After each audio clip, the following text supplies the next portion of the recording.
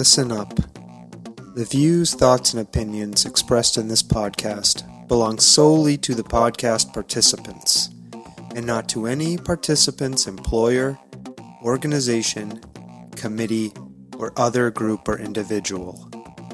This podcast is for entertainment purposes only. You know, for fun. So lighten up and enjoy.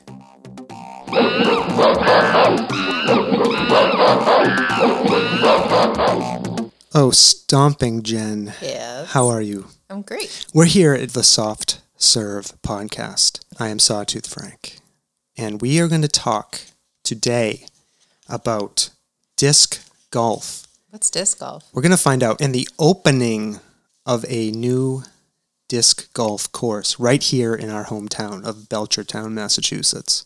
This is exciting stuff. Mm-hmm. And to talk to us about that coming up, we have with us Chris Grazioso, Brian Giggy, and Nick O'Connor. All right, let's do it. This is going to be a great conversation. I can feel it. All right. Are you ready to go? Yep. Okay.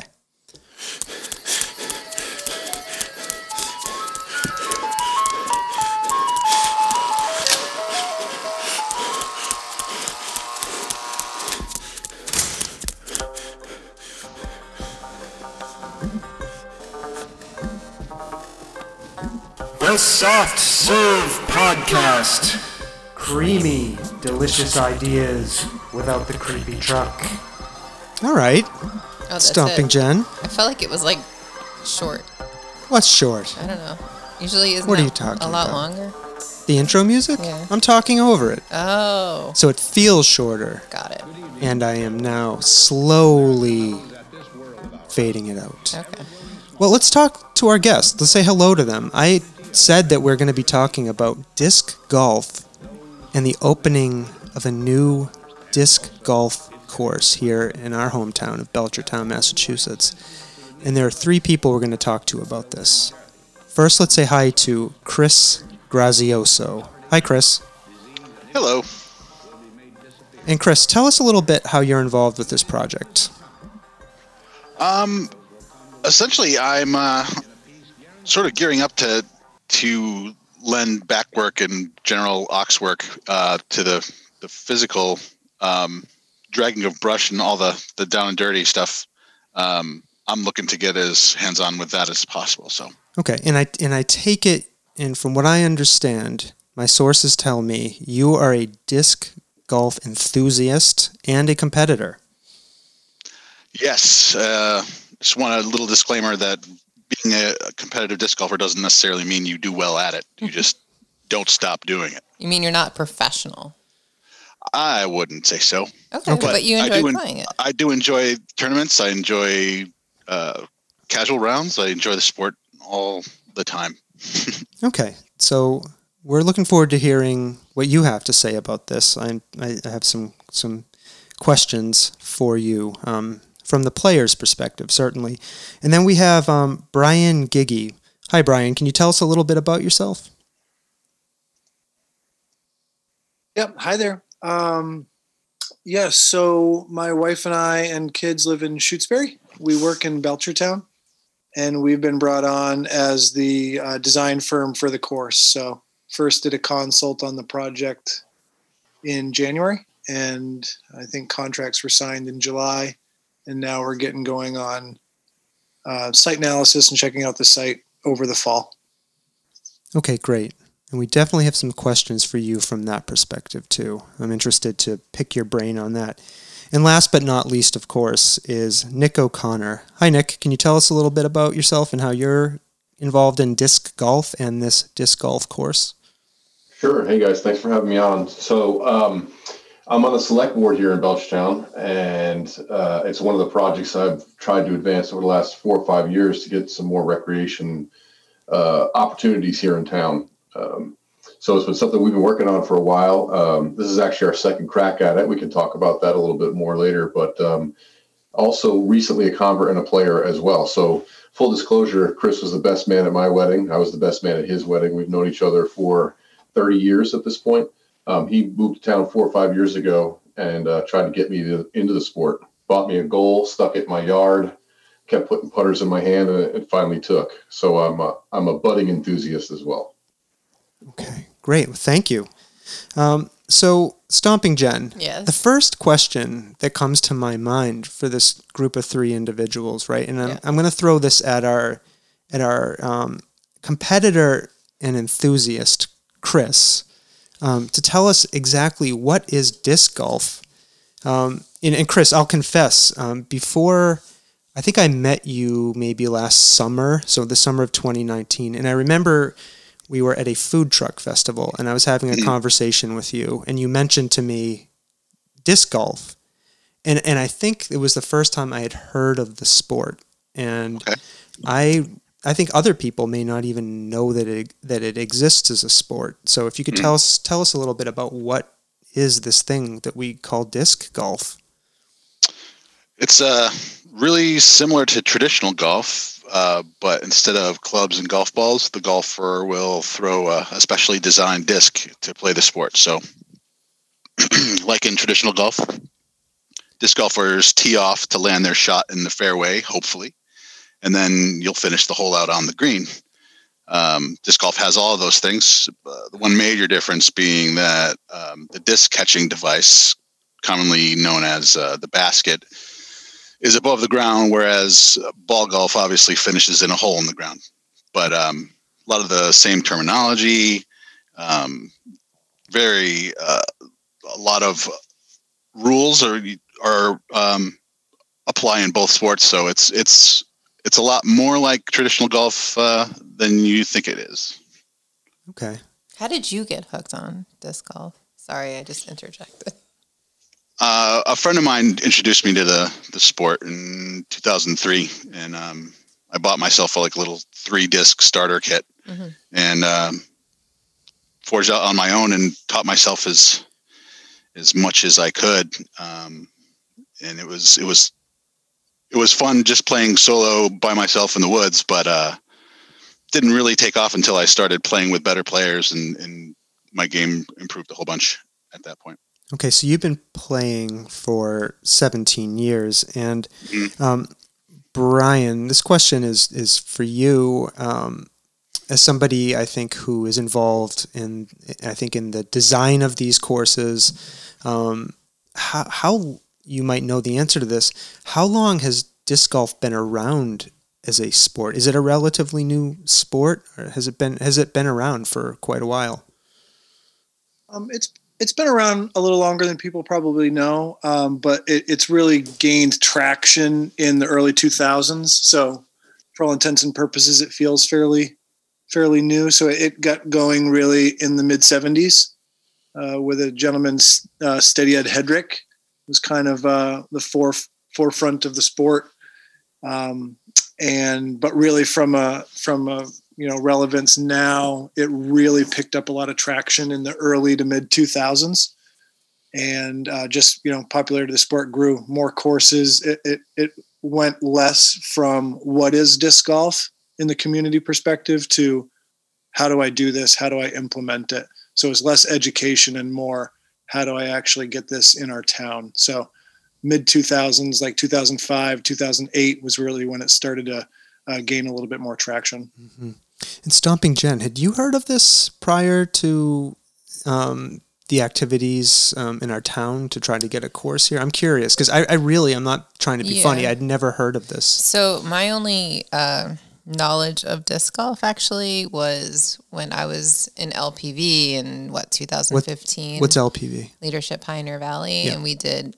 We had visited up in Orange, Massachusetts, and talked to some economic development people for the towns and cities up there regionally, and they talked about disc golf being a really popular sport where people, it was a destination type sport. That's so interesting. And as a destination type of sport, and Chris, I'm wondering, do you know, is disc golf pretty widespread across the United States, and does it have a global kind of presence as well, or are we talking about a sport that is pretty much confined just to the U.S. or to one region of the U.S.? It's coast to coast in the U.S. Some hotspots are Minnesota and Michigan have loads and loads of courses, but New England is certainly catching up.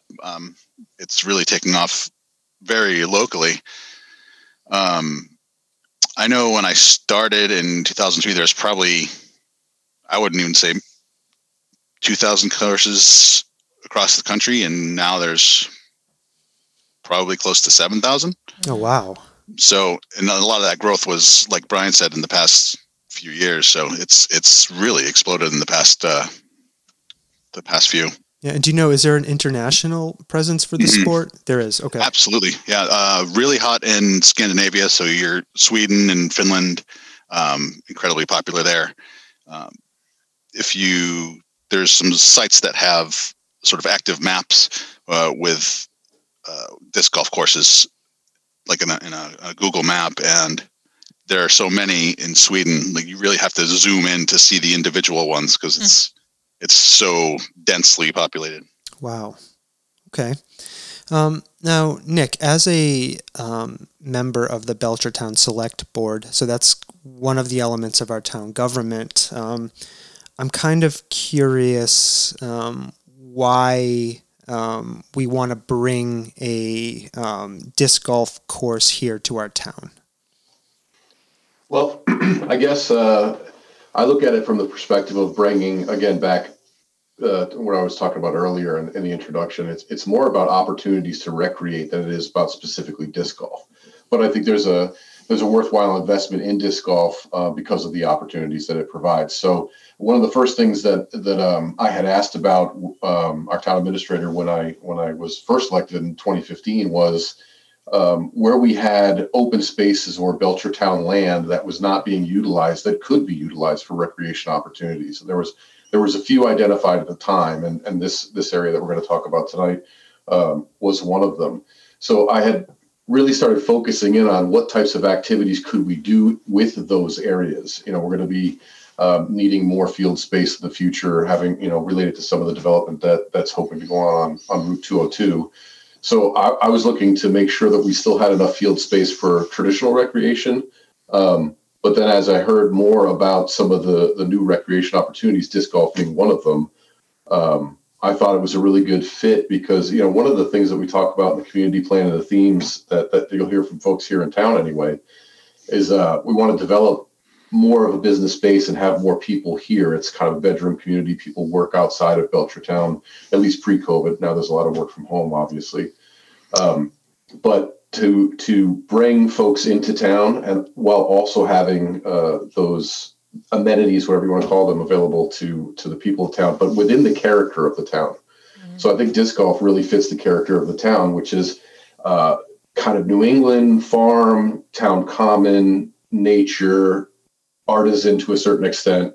So I think that it's a recreational opportunity that fits within the community and culture of the town and has an added benefit of adding yet another piece to something that people may come to Belchertown to do, as well as being a benefit to the people that already live here.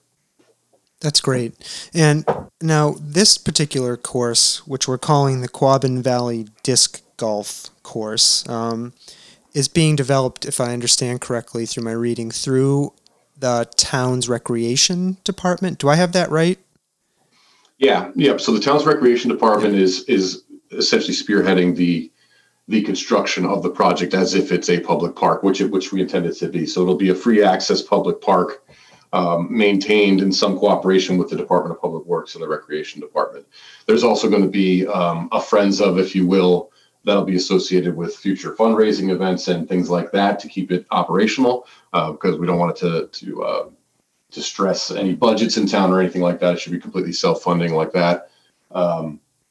But yeah, if you look at one of the disc golf courses in the area, and back to what Chris said, there's probably 7,000 in the country. There's like maybe 30 in Massachusetts, and many of them are focused right here in this area between, let's say, Route 91 and just east of Worcester a little bit. There's quite a few in that area. Is this is having a course like this be a public recreational opportunity through a town rec department? Is that a common scenario for something like a disc golf course or any other kind of recreational activity, like a golf course even? I don't know. Right. So when you think about municipal golf courses, it's a little bit different. Obviously, a little bit more involved, a lot more people, and there's transacting money all the time, right? You've got bars, you've got things like that may be going on there, in restaurants as well. This is more of a park. We're hoping that people will use it in the wintertime for walks and maybe cross-country skiing or whatever as well. So it doesn't have to be limited to disc golf per se, but that whole area around there's 45 acres or so. There's between Thompson Brook and Jabesh Brook. So it's a perfect spot for all kinds of things like that. And we're hoping to unlock and kind of open that potential up back there. But it's really modeled after what they're doing in Munson, which has got a great disc golf course that's come on the scene, I don't know, in the last 4 or 5 years. And they're constantly upgrading and maintaining it. That's all done through the rec department and the DPW. And it's amazing. I think Chris will tell you he was out there last week and they were leaf blowing the paths. And they take a lot of pride in it over there. They've got a metal bench at every tee box, for instance. It's a real destination for people to go to. And that's all done through the rec and DPW department. Wow. And this 45 acres, it's going to be used for the Quabbin Valley disc golf course. How did the town come upon that? Was that already town land? Was it gifted specifically for this project or some other way? Yeah, it's a couple different parcels. So for people familiar with town, it's up off of Sargent Street, Route 9, up back behind the Constantino soccer field. There's a large section of woods that will then end up, if you walk straight through it, over in Sheffield area, right? Pondview Circle, Allen Road, places like that. That was already, I don't know how it originally came to be in the town. I did look it up. It was granted to the town by private citizens, so that's not uncommon. Granting open space to the town is pretty common. And Belchertown has quite a bit of land like that. So there are some conservation restrictions within there that we were working with the conservation department on, obviously. But it's open space available to use for the residents of town. There just hasn't been something to use it for. There's not really too many trails or anything, especially at the front of it right now. Brian will tell you, as he's designing the course, it's pretty thick out there. Yeah. And I think, so in my mind, when I think of a golf course, right, I think of the stereotypical rolling greens, sand traps, and I think, like myself, a lot of people listening to this might not even be able to envision what a disc golf course looks like. So I'm wondering, Chris or Brian, if you could kind of talk to us about, is there such a thing as a traditional look to a disc golf course? And if there is, what does that look like? If there isn't, could you talk to us a little bit about the variation in course designs? Yeah, one of the best parts about the sport is there is no typical look. So some courses can be very wide open with no trees to have to navigate. Some are so wooded and technical it's hard to kind of visualize the line you need to throw. Some have elevation changes, water hazards. And sometimes a course can have all of those elements. The variety is sort of the appeal. So you'd recognize it as a disc golf course only by the fact that you see a disc golf basket. It may just look like a bunch of woods to the untrained eye. So it's an interesting opportunity to use land in ways that normally would be sort of unusable. That's fascinating. I'm blanking on that stupid architect's name who builds houses so they kind of blend into the landscape.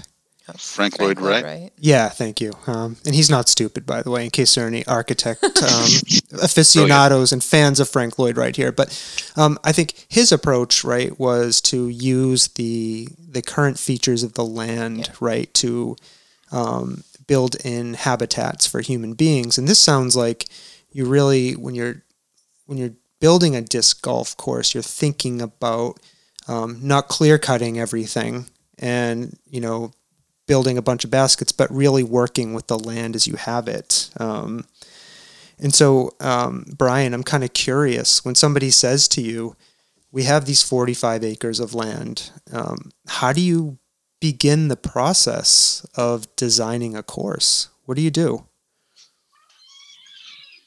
Sure. So I kind of have a rough map in my head of the steps I take. Generally speaking, a lot of it is a research, looking at ortho maps and any master plans before I really get on the site. What is an ortho map? Oh, sorry.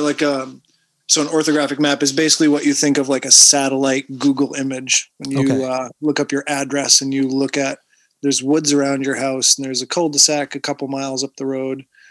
So I usually will start looking at that. Just what's the context? Where are we? And then, so when I'm on site, not really thinking much about the holes in the onset, but once I get a context of the actual property. So this is a 45 acre parcel and a 20 acre parcel. The 20 acre parcel is more parking and sports fields. So that's kind of off the radar, but the 45 acres in the back, what I would do is I would find the boundaries and then I would look for water.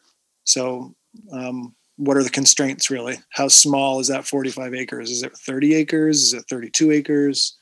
From there, I'd look for any buildings.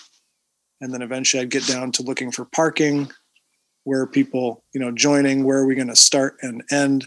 And then eventually getting down to significant on-site features, and going around the property and kind of marking those out. Where's the cool rock outcroppings? Where are the beautiful views? Where are the specimen trees? And then working from those and linking them together. So the last thing we're really thinking about is routing and whole scale, and more the beginning is the bigger picture. Where are we and what do we have to work with? So it really depends. Some of these projects take a year, and honestly, some of them, if I get brought in for a little 9-hole municipal course and I can design it in a weekend, I will. But some of them usually take quite a long period of time. And I'm curious how complicated, based on the land you had to work with, was the Quabbin Valley disc golf course that you had to design? So this one's a little bit more complex. First off, I'm blessed to have a fairly good sense of direction, but it's fairly disorienting, mostly because it's a harvest. It's a clear-cut parcel that is now has a little bit of secondary growth. So it's a little bit of work to tromp through, but because everything kind of looks the same, it's hard to get your bearings sometimes. Stomping Jen needs to bring her compass. Sorry to interrupt. Yeah, I mean it doesn't hurt. I mean I don't use a lot of GPS when I'm out on the sites, but this one I did the first time because I just need to. Once again, I'm not really kind of going back and forth across the site. I'm more or less walking the boundaries. Mm-hmm. I walked out all the way to a cul-de-sac off Allen Street and then back to find out what am I connecting to. But it's going to be a great property. There's a lot of really cool rock outcroppings. There's a lot of cool topography. The challenge is going to be at first just getting a rough layout, and then second, making it have variety, because like the guys talked about before, there's nice to have field holes and there's nice to have slot shots in the woods. But since this is a timber harvest forest, it could easily look like the same kind of 18 holes throughout, because there isn't a whole lot of variety in terms of the whole parcel itself. It's kind of a wooded section of property with large logging paths. And that's a great place to start, but sometimes it feels like repetition. Yeah, and it's funny.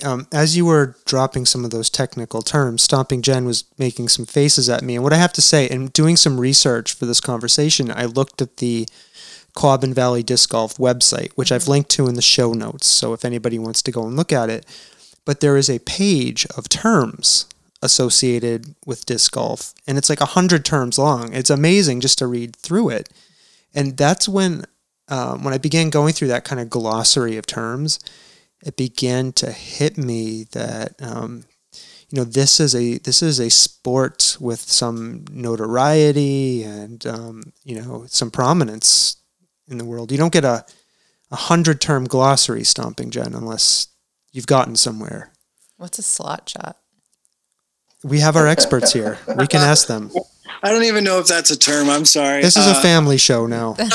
So Yeah, I knew what you meant. yeah. I would think of a slot shot as a really tight fairway, so basically a tight fairway in the woods where you either hit the line right at the basket or you don't.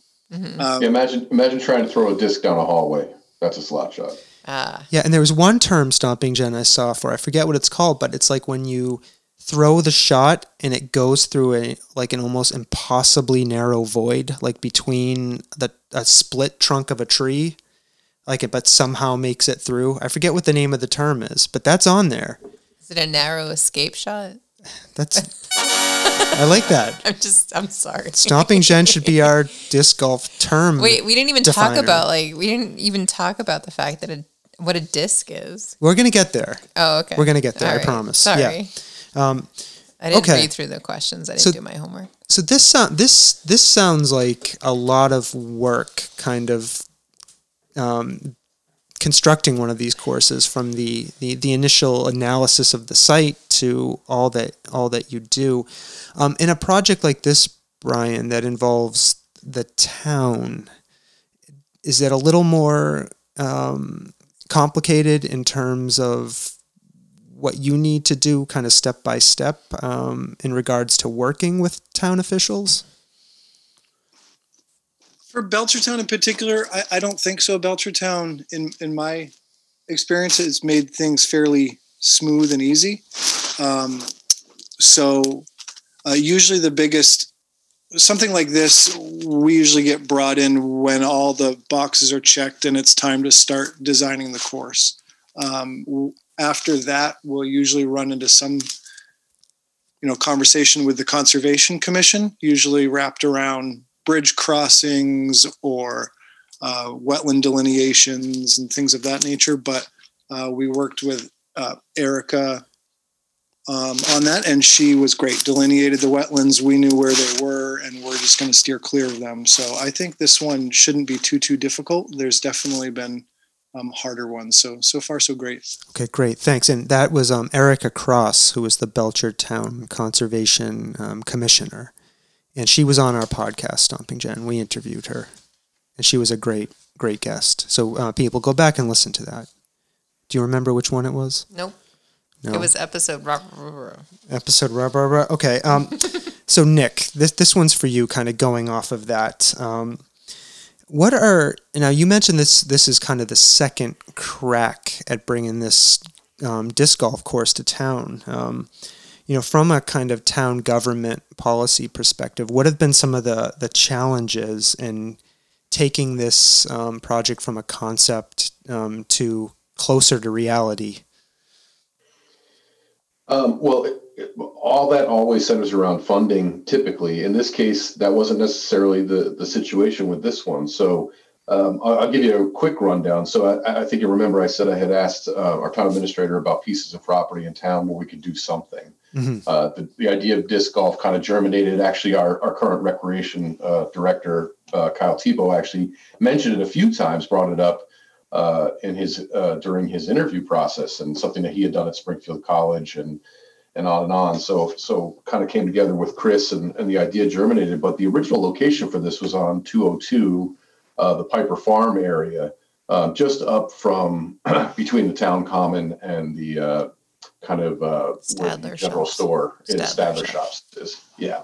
And we had always initially had a concern around parking there, and I won't get into that, but there was a piece of property there which could have fitted. And to be honest, there was just some turnover in both departments, conservation and recreation, and it kind of got shelved. And turns out that when we rebooted and kind of had an opportunity to look at it again, that location was deemed not to be viable due to some of the conservation restrictions that were there. So as Brian said, we kind of had the conservation stuff done on this second site, kind of learn our lesson there, and had the site checked out for this before, kind of focusing on that site.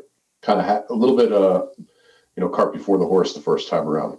But both times the town and the CPC supported the concept of the disc golf course. So after some money, small dollars were spent on the first time around trying to get some planning underway, and then that fell through because of the conservation concerns. That money was returned to the CPC, had to start all over again, brand new brand new grant application. We brought in Brian as a vendor. We had a whole nother pitch to give up in the Constantino field, which addressed some of the concerns we had with the first site too, primarily being parking. So again, the CPC and the town supported it at town meetings. So that's kind of why we have the second crack at it.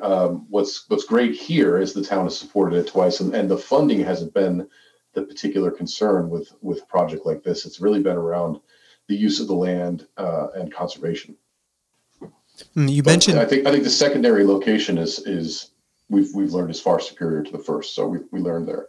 And sometimes better results, right, will come out of I don't want to quite call it a mistake, but challenges, that force you in a different direction. So I think. Are you trying to say all things happen for a reason? I am not trying to say that, because I do not believe this was destined. But what I'm saying though is maybe because of some of the conservation challenges associated with the first site, you ended up stumbling into a better site, and a site that might make for better play with the game. That's 100% with what happened here. And Destiny, I'll give you another piece of information, which actually kind of maybe it is Destiny, because originally, a long time ago, that Constantino field, the concept was going to be a whole recreation complex down there with the recreation department and everything. So it had been thought to be a place to expand recreation for quite some time, and now we're able to do it. It's cool. I've still never been there. Where? Oh, Constantino Field. I know. I have to take a drive. Yeah. So you mentioned grants. Are the type of grants that you apply for a project like this, are they specific to disc golf, or any, can they be used for any recreational opportunity for the town? No. So there's a grant which is funding a portion of this, which is comes from our community preservation dollars. So there are various projects that committee votes on that are submitted by subject matter experts in various areas and various projects, and the CPC makes decisions on which ones they believe are viable and worth investing in. They advance that to town meeting. Town meeting takes a vote on whether to expend those dollars on that project or not.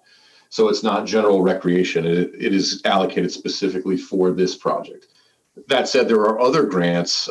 Chris has turned us on to some grants tied to education and PE and gym classes, where they're offering grants for construction to offset the costs. And there are other grants out there that are specific to growing the sport. That's one of the other things about the sport you mentioned it, Brad, about the terms, the glossary. I couldn't believe it. But when I started to just get involved this year, ironically enough, because I was looking for something to do outside the house where nobody was around during COVID, I didn't really pick it up until this year. And talk about being able to be distant. That's it right there. Yeah. So the Quabbin Valley Disc Golf Course, I think you mentioned this, will be a free-to-play course. Are most disc golf courses free, or is there, or do you have to pay for most of them? And Chris, you can answer this one. You're our enthusiast, and I think you've probably visited more of these than anyone. I think for the most part, by and large, they are free. But there are pay-to-play courses that may have perhaps better amenities, or just I guess pay-to-play courses might keep the party crowd away. Just people have to actually pay for their golf. They're not just stumbling around. Yeah. Go ahead.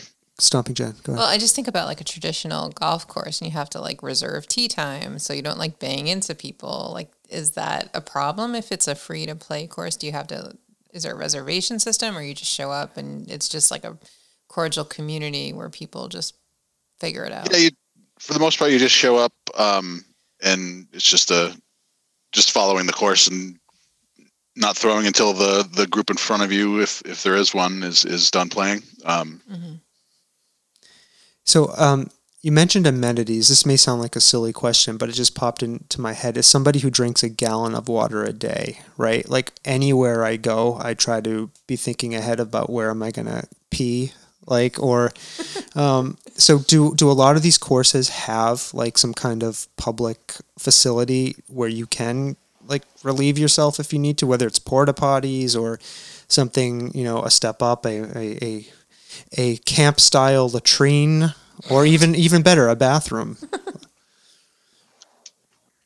I guess depending on the course itself, it's uncommon to have a full blown bathroom with a sink and the whole Okay. nine. Porta potties is not really a stretch. I would say, I don't know, maybe 40% of the courses I play regularly have some sort of bathroom facility. Okay. But be thinking ahead about that, people, when you're going out. Well, hey, Stomping Jen, you're laughing, but this is a real concern for me. Oh. I'm also remember, the woods are the woods, and it's okay to relieve yourself in the I woods. guess what you're trying to ask, though, Sawtooth, is what are amenities? Like, what does the word amenities mean for a disc golf course? Is that what you're trying to say? No, not necessarily. My question was actually very specific, and About how bathrooms? but like how I would tie this to the way it might benefit a town or a community is if you do need to stop into the Dunkin' Donuts and or McDonald's or what have you in the town that the course is located in, and use the facilities, grab a glazed donut on your way out or a Big Mac or something, What I'm saying is that the presence gas up. Yeah, you got to. You know what I'm saying? Yep. Stomping Jen? No, I'm totally lost in this conversation all of a sudden. All right, what I'm saying is even if the courses don't have bathrooms, Right. right? Go frequent the local business Yeah. that has the bathroom. Yeah, you go in I'm still curious about what these amenities are. Let's ask our enthusiasts. I'm trying to, but you keep interrupting me about bathrooms. All right, I mean, it's pretty like it's pretty no frills for the most part. I mean, amenities in disc golf is like a garbage cans or benches or some sort of table to put your bag on, or it's not lofty, foot massages or anything. It's Well, I'll tell you, as a person that just started playing this year, multiple rounds, the benches and the trash receptacles are huge. That's probably the two biggest amenities right there. But some of these tee boxes are pretty wild. Sponsors go in and kind of decorate them. I've seen everything from wind chimes to bird houses and on and on. People kind of take care of these courses themselves. The people that play them take care of them. You see that a lot. So that's a really cool aspect about the community around it too. You'll see where downed logs that were there last week have been taken and fashioned into a bench across two stumps, using the land that's already there, and boom, you've got a bench you can put your bag down on. Oh, that's really cool. It is very cool. And that speaks to a constituency who is really invested in their sport and these courses. Now, the Quabbin Valley Disc Golf Course is going to have 36 holes and 18 baskets and 2 tee boxes.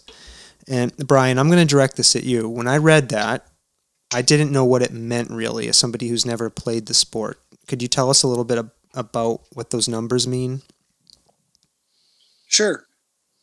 So I hate to bring it up here, but I think that might be slightly misworded, and I apologize if that offends anybody. But so it's 18 holes. Oh, okay. It's not a 36 hole course. It's 18 holes with 2 tees.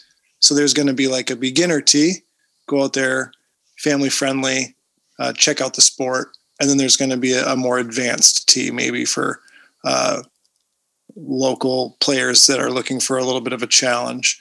When I think a 36 hole course, I think of a place in Sabattis, Maine that has multiple 18 hole courses. So do you want to play the Eagle or do you want to play the Hawk? Those are 2 different course names. Mm-hmm. So that might be a little confusing to people. If I read 36, I'm thinking there's 36 holes. I view it as an 18 hole course, and every hole has 2 tees, 1 a beginner and 1 an advanced. Okay. And so this kind of leads me, and Chris, Brian, whoever wants to take this one, is how is the sport actually played? I've never played golf. I understand. I think in a broad sense that you start off at a tee, I guess, and you hit the ball and you're trying to get it down a lane or something into a hole. Tell us how disc golf might work. Like, just walk us through if I'm a first-time disc golf player and I'm stepping up to the beginning of the course. What am I doing? How does this all work?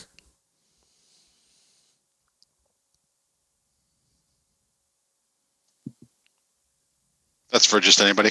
Yep, anyone could take that. I guess you select your disc that you think you want to throw from the tee box, and you want to get your disc in the basket in the fewest amount of throws possible. Okay. Is a tee box like on the ground? Mm-hmm. Is it like a square? It can be a rectangle. Sometimes they're circles. Okay. They could be poured concrete. They can be paver bricks. It can be natural turf. It can be dirt, depending on how much is invested in the course. And so on each basket, right? We're not talking about holes here. They're called baskets that you're trying to get your disc into. Each hole or basket has it's par, right? That's what they say in golf. It's par. That's the number of tries you have to try to get it into the basket. Is that how that works? Yep, that's correct. What do you think about this stomping, Jen? Sorry, golf confuses me. So this is that's why I'm asking these. That's why I'm asking these questions, because I'm not a golfer, so I literally don't know much. Hole number 5, the par is 3. So generally, an average player can get it in with 3 attempts, with 3 throws, right? And then if they do more, then they're not as good. If they do better, then they're. And then there's eagle and what is those? The birdies and I don't know. Eagle, birdie, yeah. They just refer to how many strokes under you are, or how many strokes over, just nicknames. Bogey is 1 stroke over. Okay. Yeah. All right, so you go through each one of the holes or baskets and you try to get the lowest score possible in relation to the par, and then at the end you add up all the scores and whoever's the lowest wins, right? Yep. Is there there's out of bounds too, so there's things that can add strokes. Right, so let's say you throw a disc out of bounds, you've got to go to where it exited the boundary. You can put it back in bounds and throw from there, but you have to add a stroke to your score as a penalty for going out of bounds. There's little things like that. Is there how does one keep score on the course? Like, is there an app you use? Is there like little pieces of paper and little tiny pencils, like a mini golf course? Like, I don't even know. There's both. Yep. Okay. Yep, there's both. I would probably use an app, Stomping Jen. It's very convenient. It's now that I've fully committed to using them instead of a pencil and a scorecard. I don't want to ever have to do anything else. And it saves all of your games for you, right? Yeah, so you can absolutely. So you can track your progress. So talk to me a little bit about the discs. Now they're not Frisbees, right? You'll come to drive over here to the Soft Serve Podcast studios and beat me to death if I call them Frisbees, right? I've heard this rumor that you're not allowed to call them Frisbees. You can, however, Frisbee is a brand. So if you, all carbonated beverages are not called Coke or whatever. Mm-hmm. They're a carbonated beverage with their own name. So Frisbee is just a brand of disc.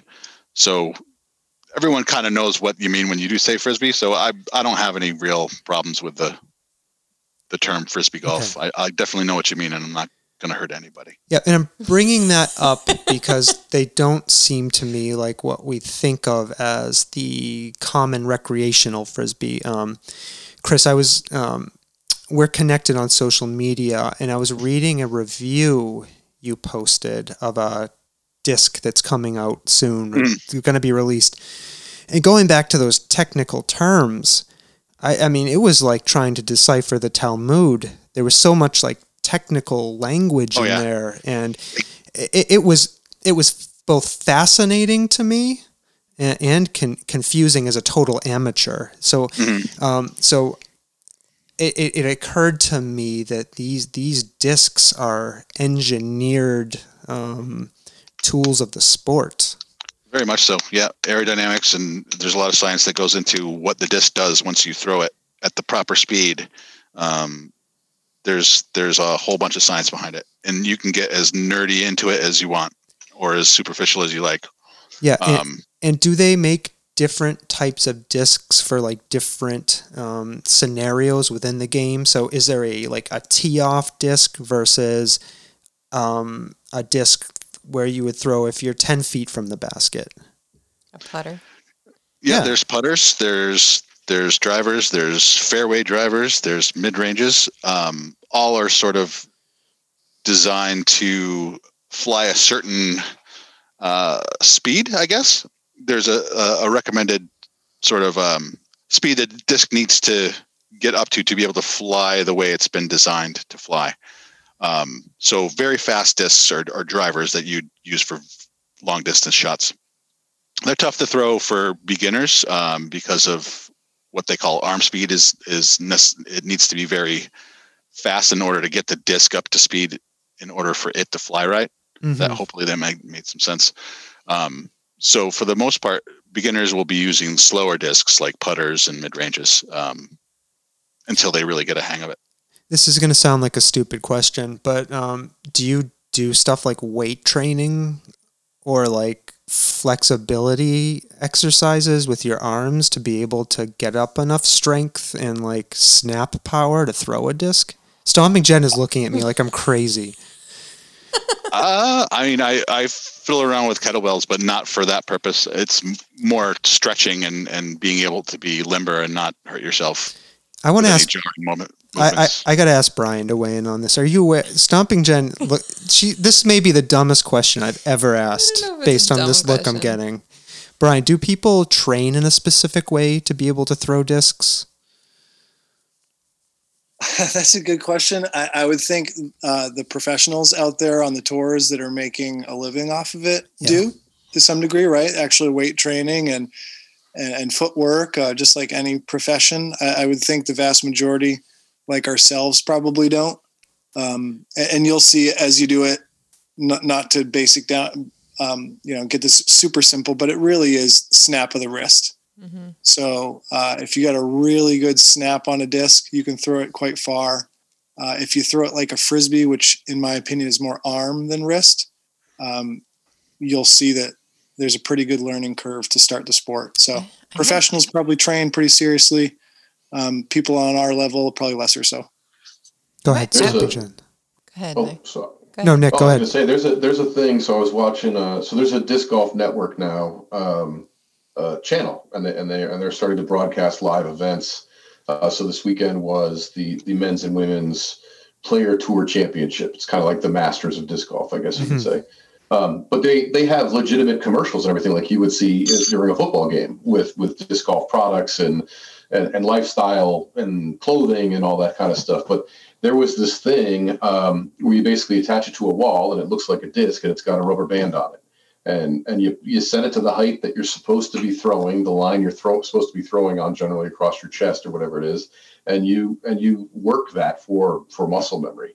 But the two women that competed today for the tour championship, I'd be surprised if either one of them was taller than 5'7" and maybe 115 pounds, and they were cranking the discs just unbelievably far. So it was really about technique as opposed to physicality.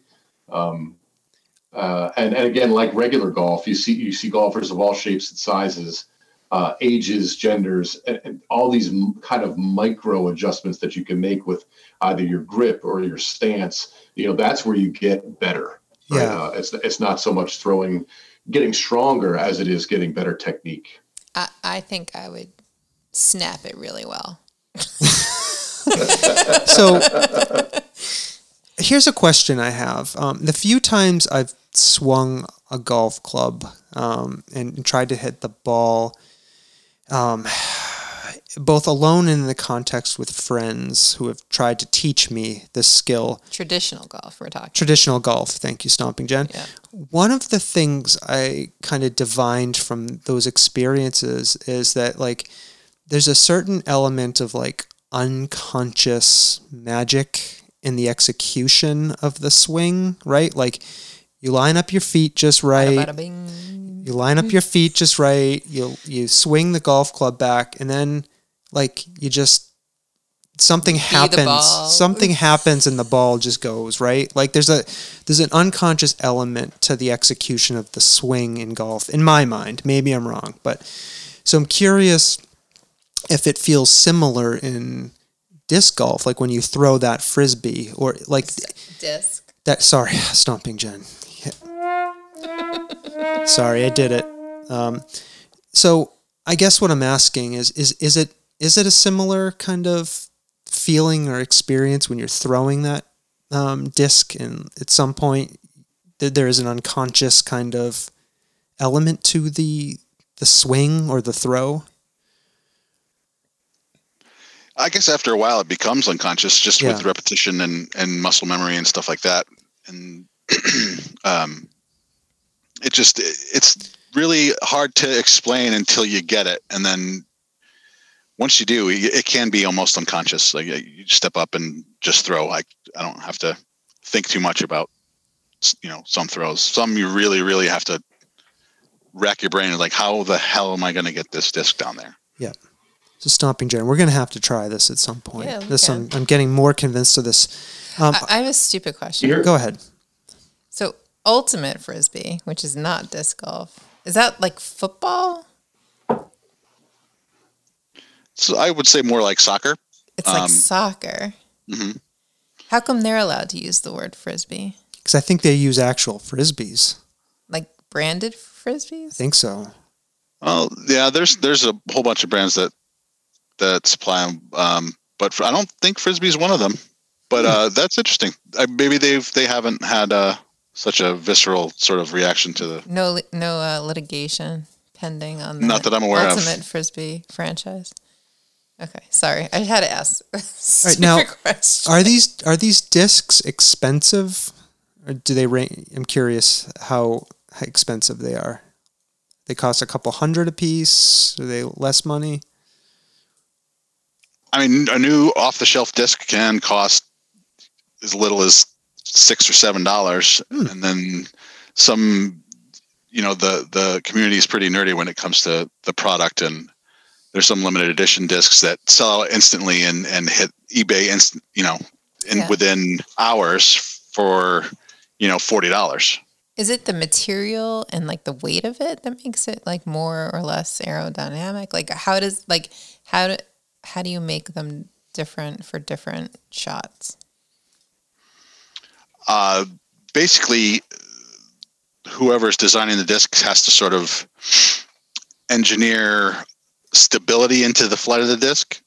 So, like, let's say you take a paper plate and you throw it with your right hand, backhand, if that makes sense. Right. With the disc spinning, when it comes out of your hand, that's a clockwise spin. A paper plate will want to just turn over to the right, spinning clockwise. Mm-hmm. So basically what disc manufacturers had to do is to engineer in stability to make it resist that. And so they've sort of figured out the aerodynamics and the science to keep it from not only flipping over, but some that are really hard to keep from going in the opposite direction, that they're so overstable. So there's every permutation in between. Fast discs that are very understable. So there's slow discs that are very overstable, and everything in between. It's kind of mind-boggling at first when new players get into the sport. They see all these products, but it's a very wide range. So it could be different materials, different kinds of plastics, different design. We're just going to have to get out there, Stomping Jen, and give this a shot, see what happens.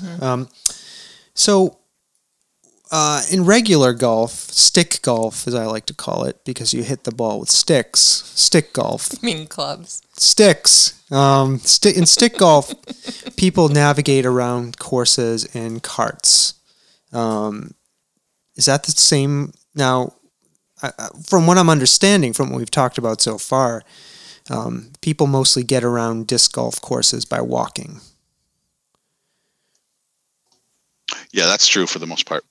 Okay. Although there are some disc golf courses that are shared space on actual live disc golf, regular traditional golf courses. So carts could come into play, but that's not always the case. Huh. That's interesting. So, and I think that's a good business model for stick golf courses. The sport is kind of on a decline, and course owners sort of need to recoup money somehow. And a lot of them are really catching on that it's a viable crowd. Disc golf can bring money.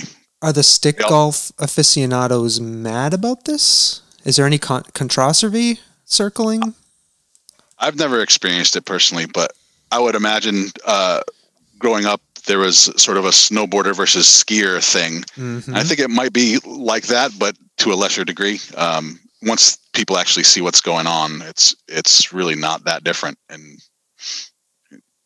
a golf club will do more damage to a golf course than a disc will ever will. That's so right. To share that space is very easy to sell. It's not a tall order there.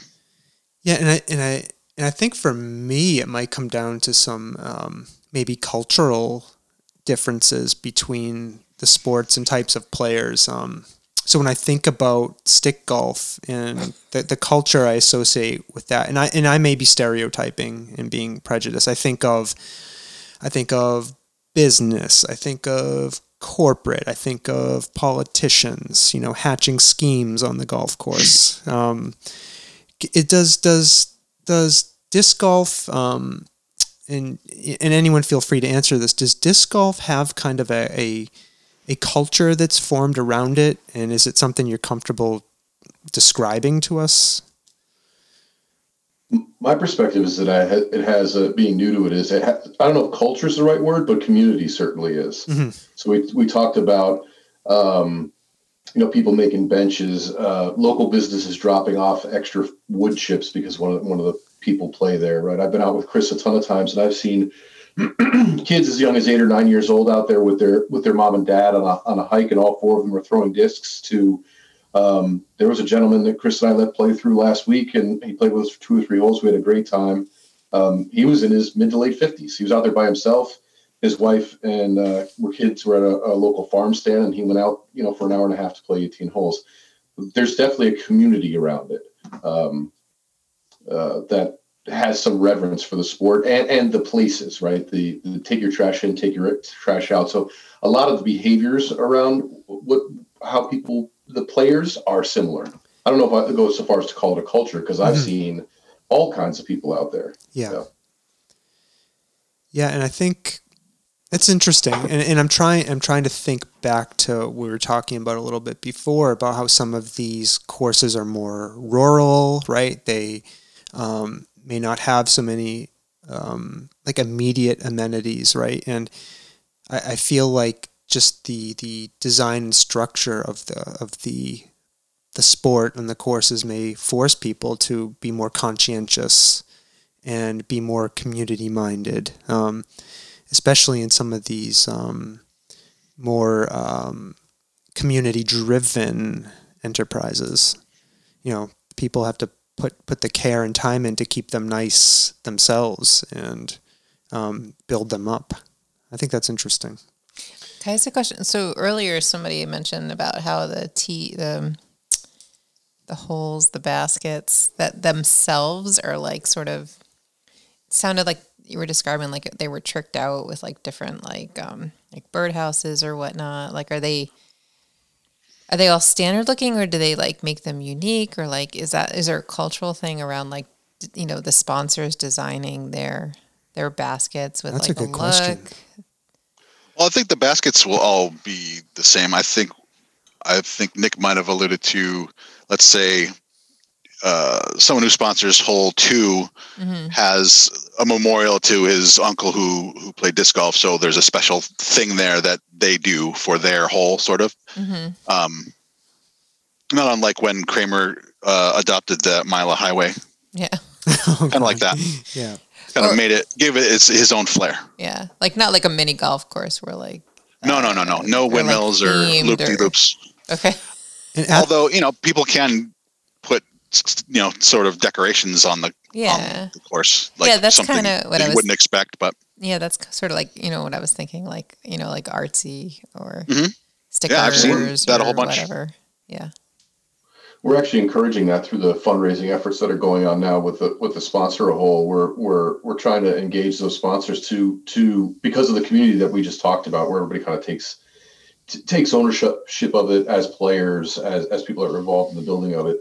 We want the sponsors to actually be welcome to have some ownership of those holes and make them unique. I think that's one of the things that we want to see out of this course that might be unique to other courses. You see the sponsor tags at many of these courses, and granted, the quote unquote amenities we were talking about before, the tee boxes like benches and things are probably done by the people that caretake the course or the players, but we want to get the sponsors involved in that as well. Yeah, and if anybody listening to this is interested in sponsoring a hole for the Quabbin Valley Disc Golf, I have a link to the websites and the Facebook page in the show notes. Go in there, and there are tiered levels of sponsorship. They can get you various levels of recognition at a hole. Do I have that right, folks?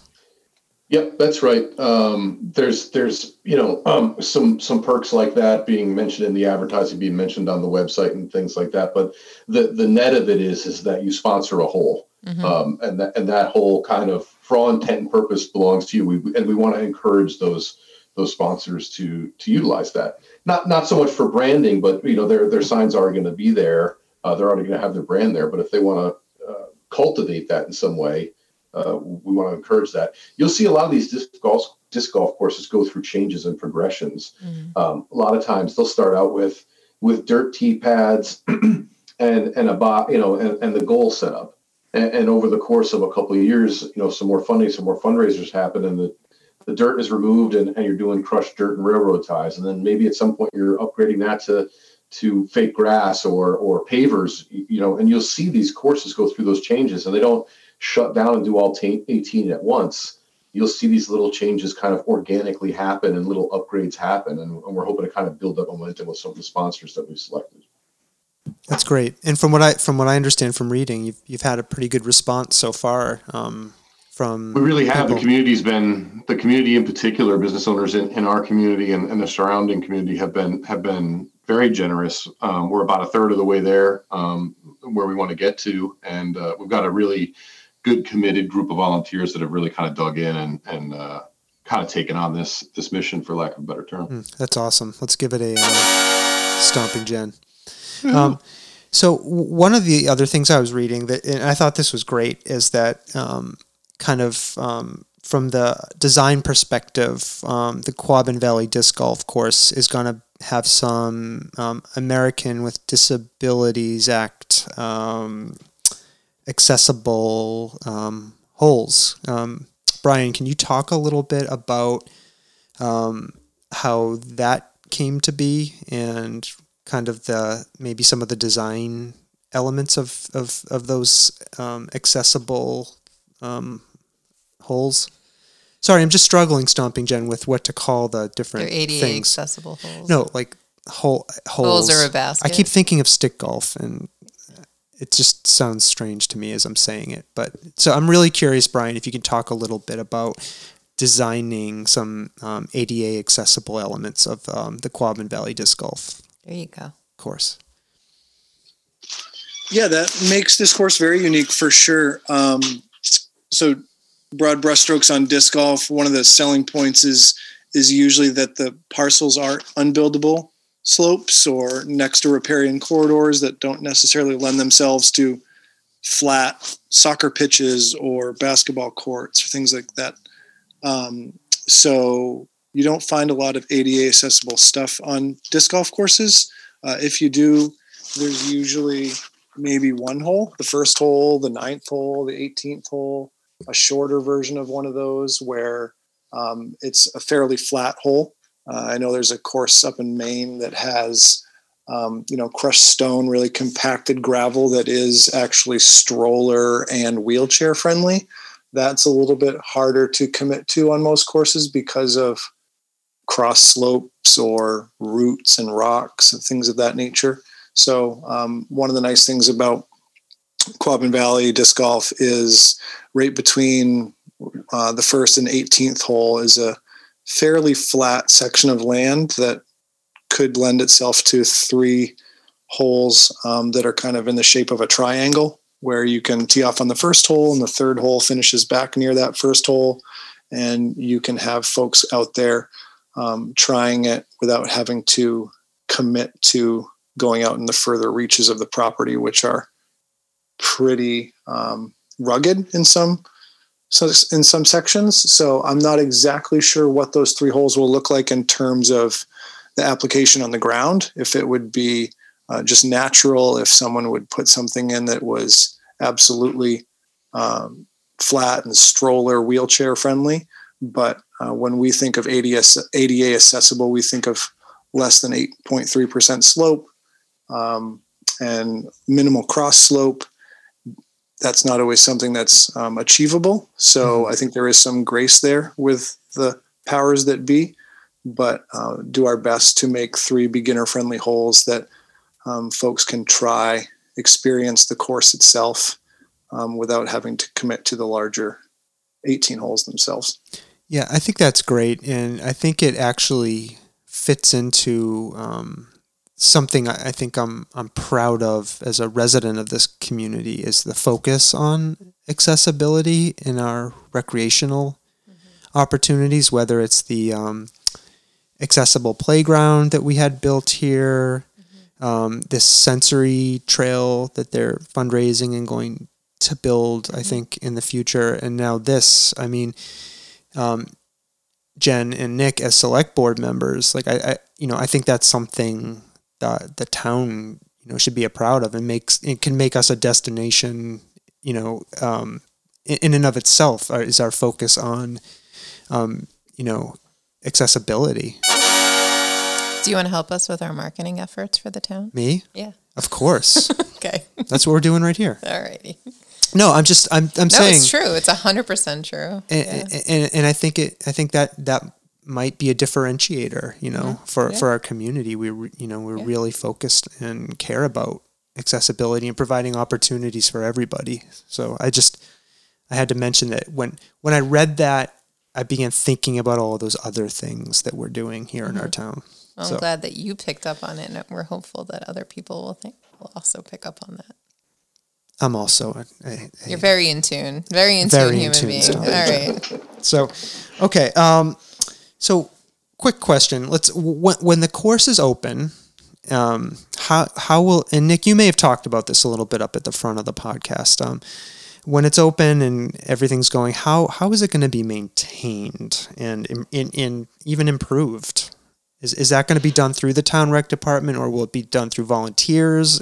And like how, if you could talk a little bit about that. It's going to be from multiple sources. So it's definitely going to be from volunteers. I'm anticipating there'll be a club that is kind of a board, so to speak, that makes sure that there's visibility on the courses, maintaining the course, getting in touch with the rec department, working with the rec department as a stream of volunteers, essentially, right? Players, families that are interested in doing something around the course, maintaining the course, fundraising for the course, whatever the case may be. That's ancillary to the rec department. It's a town park, again, similar to Munson. So there will be some responsibilities and accountabilities for the Department of Public Works and the rec department as well. And we've started discussing those things. We talked about trash receptacles before being an amenity, but when you walk around, it's not like regular golf where it's 4 hours. So you might get through it, Sawtooth, without having to pee. It only takes about 2 hours. You'll have to pee. Which is another advantage, by the way. You can get out and get 2 hours of decent exercising without committing your day to it, like you would with stick golf. But that amenity is really huge because you've got the water bottles and things like that, right? So I've seen where they're collecting water bottles at the exit and then returning those cans and returning them and generating some revenue that way. Doing the recycling on the bottles. There's a big lost and found back to the community again. You put your name on a disc, and some of them have an old U.S. postal mailbox, and you put the lost and found in, and you're sure to get your disc back, which is another nice thing about the community. I lost 2 this weekend. I got 2 texts before I got home. So with pictures of my disc, and here's where they'll leave it, which is great. But yeah, there's going to be, I think, really 3 groups that are going to be, the DPW and rec, essentially the town portion of it, and then some form of club sponsors, volunteer stream that will help with the inertia and keep things going. Because again, it needs to be something that we're not putting a burden on the town to maintain. So that community and user support. And one of the things in following Quabbin Valley Disc Golf on social media, I just saw was that there was kind of a community-focused crowdsourcing of the logo, which I thought was great, which was doing kind of a logo contest with the community. So having people who are interested in disc golf or members of Belchertown or adjacent communities come up with the logo themselves. And so that struck me as a really interesting way to get people involved and thinking about this project, right? And invested in it. Go ahead. I think they just voted on it. They just voted on it? Maybe. Yeah. Well, the community didn't submit. Yeah. The community voted on a selection. Yeah. Oh, okay. But still, there was community involved. Yeah. I'll walk that back a little bit. Yeah. I'll take all those accolades, Brad. That's what we were going for. Yeah. Yeah.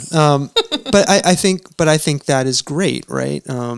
Is having the community be involved in important decisions like that. Yes. Right. Yes. It gives them a sense of agency. So I'm wondering, kind of going forward, if Quabbin Valley Disc Golf is thinking about other ways to engage with the community as it moves towards its goal of opening. And even beyond that, are there things you're thinking about or dreaming about in terms of community engagement? I'd like to see, something that Stomping Jen and I have talked about quite a bit. We've got the food truck festivals here in town, hashtag no COVID, but in a regular world, we've got the food truck festivals here in town. We've got the winter night lights. We've got a lot of things that have come up in the last 4 or 5 years in particular through the Belchertown Cultural Council and others. I think this is a great opportunity. Stomping Jen said she hadn't been to Constantino Field. It's amazing up there. It's huge, right? And we don't use it. You could easily fit what we do on the Common every year for the town fair up there. It's that big of a space when you include the soccer field, the t-ball field, and all the parking and everything. So I have big plans. I envision that it will be able to have tournaments there at some level anyway, and have that be an activity that's going on while maybe there's music playing and there's an artisan fair and a farmer's market and things that you can walk around and do up there and partake of watching folks, stand off in the woods and watch folks play golf as well. I think that can all be incorporated together. It's certainly something that I'm thinking about. Okay. I think that'll be great. We could have a music festival. Well, I was thinking about a podcast festival, Podcast festival? Yes. Cannot imagine a podcast festival. We'll just set up my little table in the field there. You can have your little table set up, and then there could be music. What's wrong with that? So let's get back to disc golf, Stomping Jen, please. So, as we're nearing the end of this, Brian, Chris, Nick, anything else you want to tell us about the project, the Quabbin Valley Disc Golf course project? Anything else you feel like you want our listeners to know? What to expect next, how they can help, what have you? Don't all speak at once. Well, I'll say, I want everybody to be, certainly those in the community that have an interest in seeing this happen, either to play it or to have their kids play it, or just to have another opportunity in town with a place to walk through the woods that you've never seen before, that this will now make accessible. It's going to take a lot of community effort. Chris led off with kind of the grunt work, right? We've got to get in there. Brian's doing the design and helping us with the logistics, but there's going to be some sweat equity that needs to go into this. That isn't funding, that isn't fundraising. It's really getting in there, helping with some clearing, and taking some ownership of the course. I think that's exciting for volunteers to get engaged with, because you're out on a hike. Again, you're seeing something you haven't seen before, and you're kind of cultivating the land of the town. So whether you like disc golf or not, I think there's an opportunity for a lot of people to get involved in the building and construction of it, just as a project in the community. Thanks, Nick. Chris, Brian, anything else you want to add about kind of what to expect next?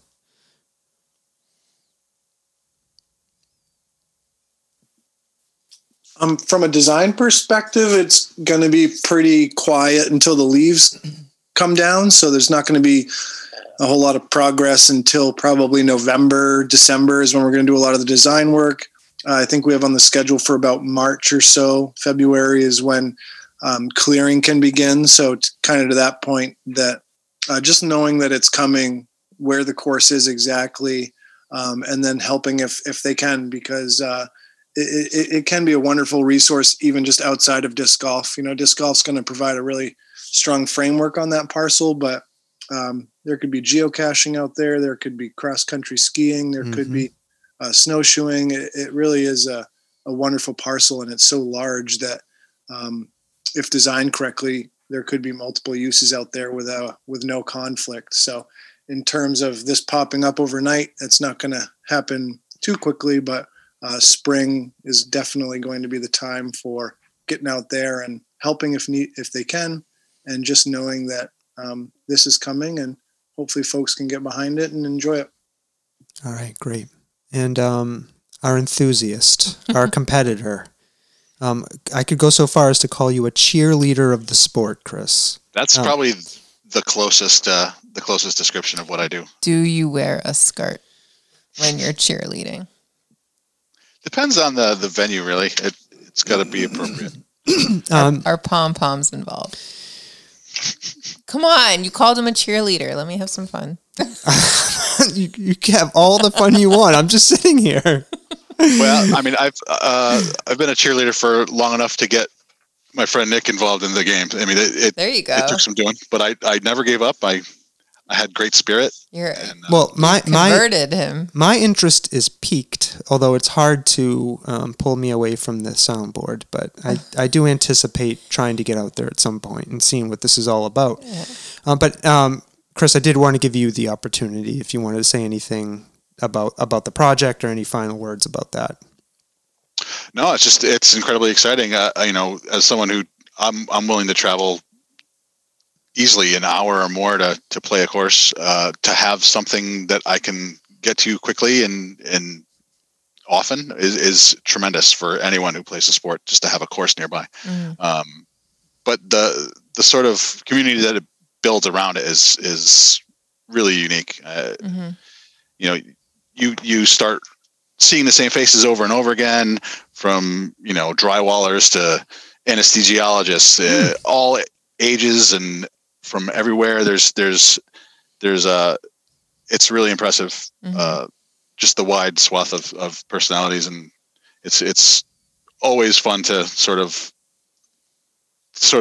rub up against it, but to develop that community, to see it from the beginning, is going to be really unique for me.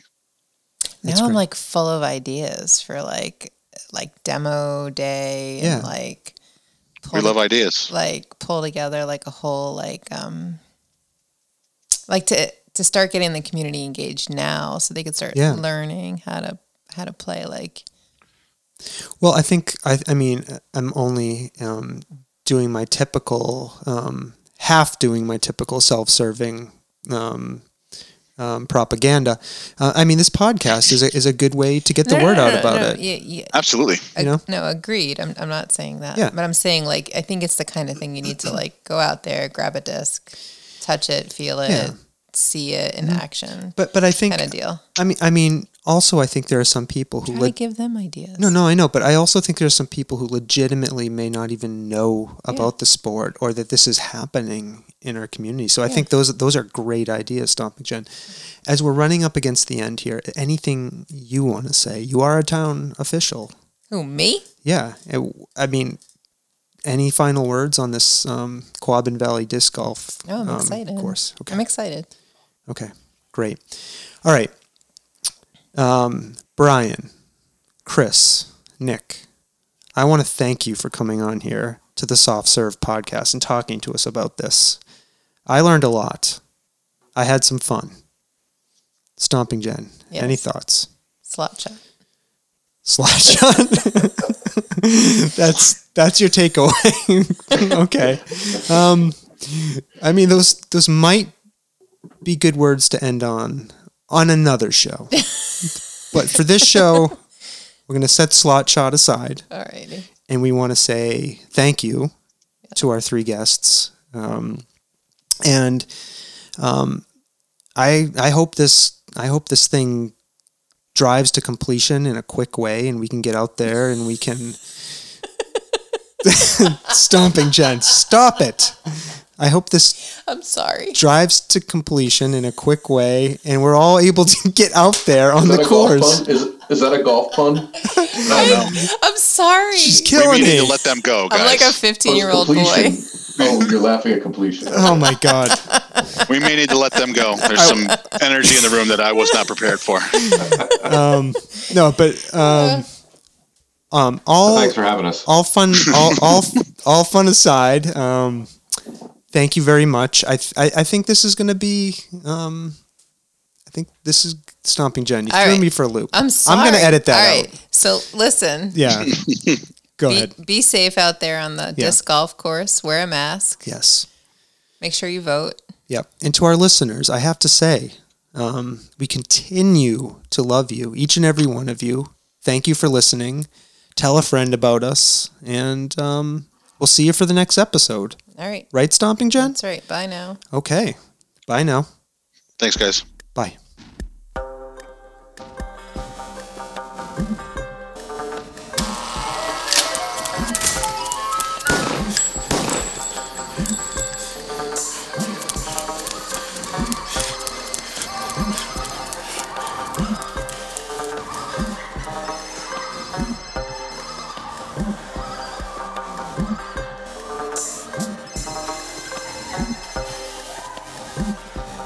Good evening, my fellow Americans. America knows that this world of ours, ever growing smaller, must avoid becoming a community of dreadful fear and hate. Those who have freedom will understand also its heavy responsibility. That all who are insensitive to the needs of others will learn charity, and that the sources, scourges of poverty, disease, and ignorance will be made disappear from the earth. And that in the goodness of time, all peoples will come to live together in a peace guaranteed